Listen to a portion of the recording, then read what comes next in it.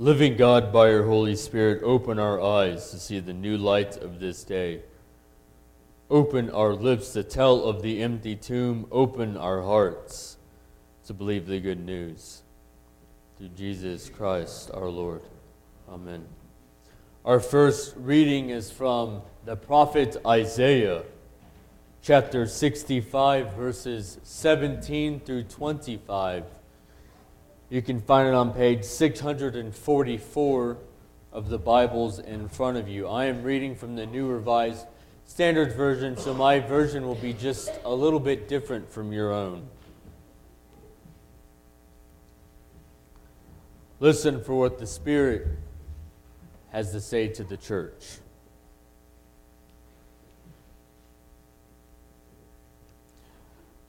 For I am about to create new heavens and a new earth. The former things shall not be remembered or come to mind, but be glad and rejoice forever in what I am creating. For I am about to create Jerusalem as a joy and its people as a delight. I will rejoice in Jerusalem and delight in my people. No more shall the sound of weeping be heard in it, or the cry of distress. No more shall there be in it an infant that lives but a few days, or an old person who does not live out a lifetime. For one who dies at 100 years will be considered a youth, and one who falls short of 100 will be considered accursed. They shall build houses and inhabit them. They shall plant vineyards and eat their fruit. They shall not build and another inhabit. They shall not plant and another eat.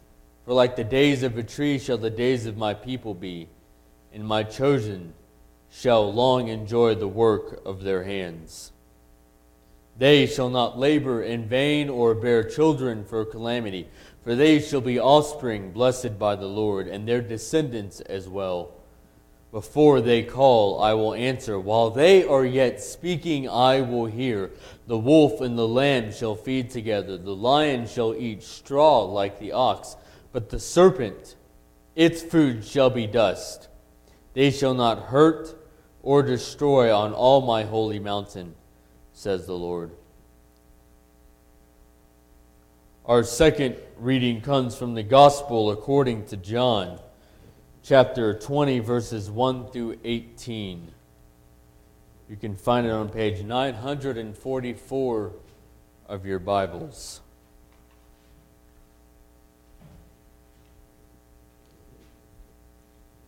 Again, listen for what the Spirit has to say to the church. Early on the first day of the week, while it was still dark, Mary Magdalene came to the tomb and saw that the stone had been removed from the tomb.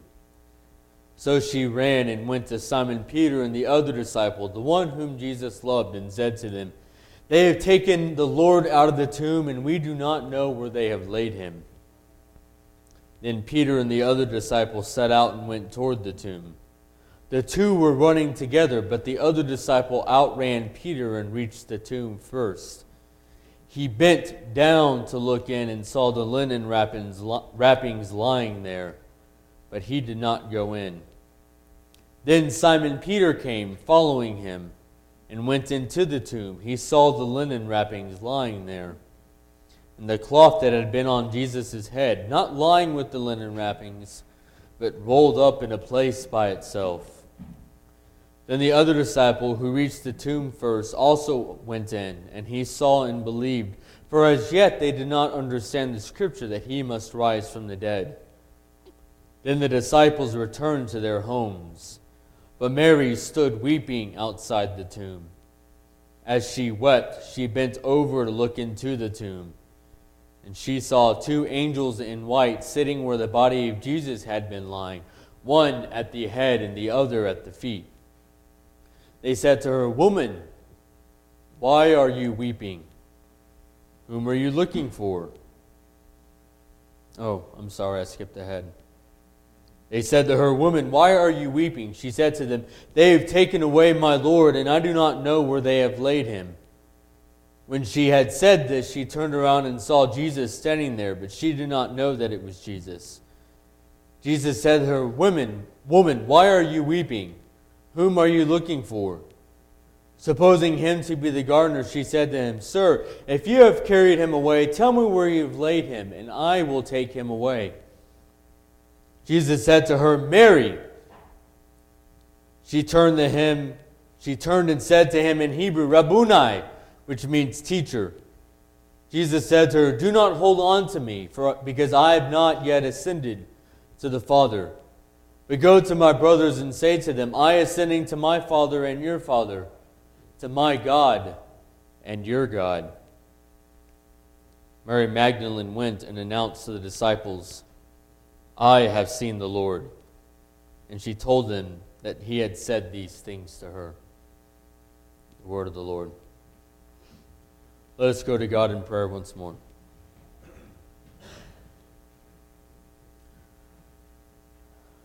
Risen Lord, may the words of my mouth and the meditations of our hearts be pleasing to you. O Lord our God, our rock and our salvation. May your Spirit move among us, that we may hear what you have to say to each and every one of us this morning.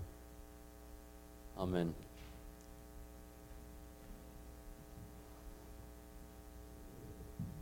When I go for long drives or even semi-short drives, I like to take my phone and hook it up to the stereo in my car and listen to music as I drive. Sometimes driving with music is a calming, meditative experience. Sometimes it's an energizing experience. A few weeks ago, as I was returning from my latest trip to Pueblo, a song came up, and it's a song I'd heard 100 times before. It's on one of my favorite albums, but this time something stood out to me. As I was driving and, humming along to the song, I heard the second verse reference Luke chapter 24, which is Luke's much briefer and significantly different account of Jesus' resurrection. My ears perked up. It's not often that you hear explicit biblical references outside of the Christian music scene. And so the first two lines go something along the lines of, the reading is from Luke 24 when Christ returns to his loved ones. And then the next one, the one that caught my ear, which sparked my imagination, I look at the stone on my soul and I think, well, that's all right for some. That line jumped out at me. It got me excited because Easter was only a few weeks away and I had no idea what I was doing for my Easter sermon yet. I'd never thought of it that way, that just as the stone covered Jesus' tomb, so too do we have stones that cover our own hearts. Taking it a step further, what if God rolls away the stones on our hearts just like God rolled away the stone at Jesus' tomb? Man, I was excited. I'd never thought of it that way before. One of the most exciting things in the world for me is seeing things that I thought I already understood in a new light. You see, for the first time since I've started preaching, I've felt the weight of Easter upon me. And I was so excited to have this insight. Of course, I got home and looked up the lyrics only to learn that I had completely misheard them. I got the lyrics wrong. He didn't say anything at all about stones and souls. Nothing at all. The line actually was, I look at the stone apostles, which he's an Australian musician, so you can understand my mistake. I was disappointed, however, the idea took root, and I count misheard lyrics as a victory for the Holy Spirit. And so I went to bed on Monday night with ideas for this Easter sermon running in my head. And then I woke up on Tuesday morning.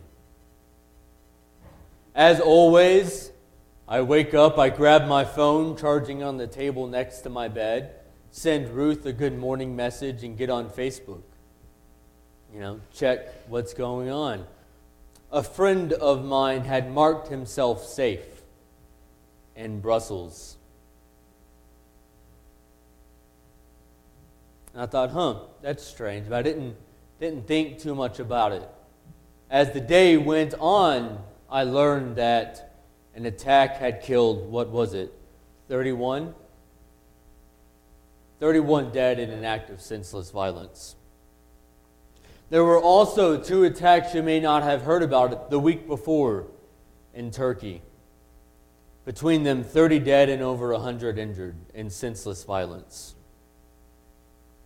And I wasn't angry like so many people were. I was just sad. I woke up Thursday morning to a message that a young man in this town died Wednesday night.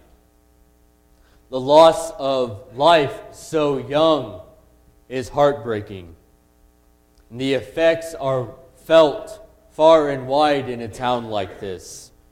There are times when the darkness feels so overwhelming. And so I sat before my screen with music of lament as the background to my writing.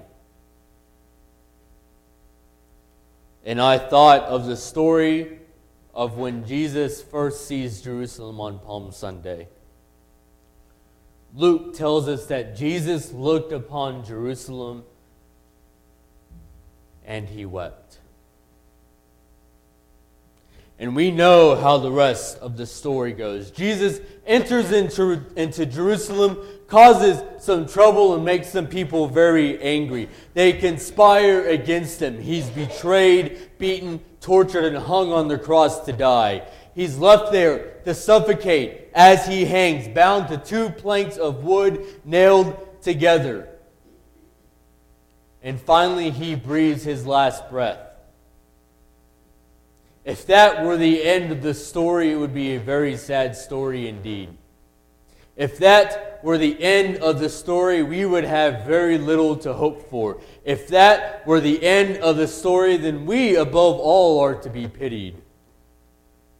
But thanks be to God, that's not how that story ends. Early on the first day of the week, while it was still dark, Mary Magdalene came to the tomb and saw that the stone had been removed from the tomb. Not believing what she had seen, she rushed to tell the disciples, who themselves rushed to the place where the tomb was, only to find it empty. After they leave, confused and dejected, Jesus appears to Mary and makes himself known to her. This is the heart of that story, that the tomb was empty, and that Jesus appeared to Mary and later to the other disciples. He has risen. Thanks be to God that the story did not end with Jesus on the cross. In a dark world where an innocent man is put to the cross for the transgressions of others, the light of Jesus Christ shines. In a dark world where men and women are jailed, tortured, and executed for confessing the name of Jesus, the light of Jesus Christ shines. In a dark world where hatred is so powerful that it poisons minds and corrupts societies, the light of Jesus Christ shines. In a dark world where desperate men turn to violence against innocent people, the light of Jesus Christ shines. It's easy to feel overwhelmed by the darkness in the world that surrounds us. Sometimes it feels like it's more than we can bear. But we must remember that darkness is simply the absence of light. We must realize that all of the world's darkness cannot overcome even the smallest spark of light. And the light of Jesus Christ is so much bigger than just a single spark.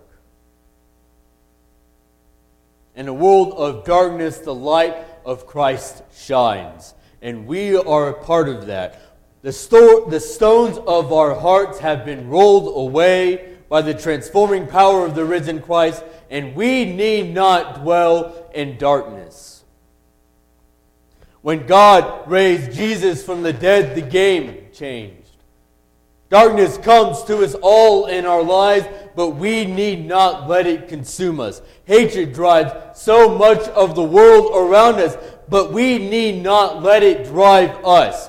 Evil has free reign of the world around us, but we need not let it pull us down. Death will come for us all, that is true, but we need not let it have the last word. Fear winnows its way into our hearts, into our minds, but we need not let it control us. The enemy whispers into our ears, telling us we're not good enough, we're not strong enough, we're not loved enough, but we need not listen. Darkness does not win. Light wins. Hatred does not win. Love wins. Evil does not win. Good wins. Death does not win. Life wins. Fear does not win. Faith wins. The enemy does not win. Christ wins. When we celebrate Easter, we celebrate the victory of God over the darkness of this world. We celebrate the victory of God over sin. We celebrate the victory of God over death. And thanks be to God that story did not end with Jesus Christ hanging on the cross.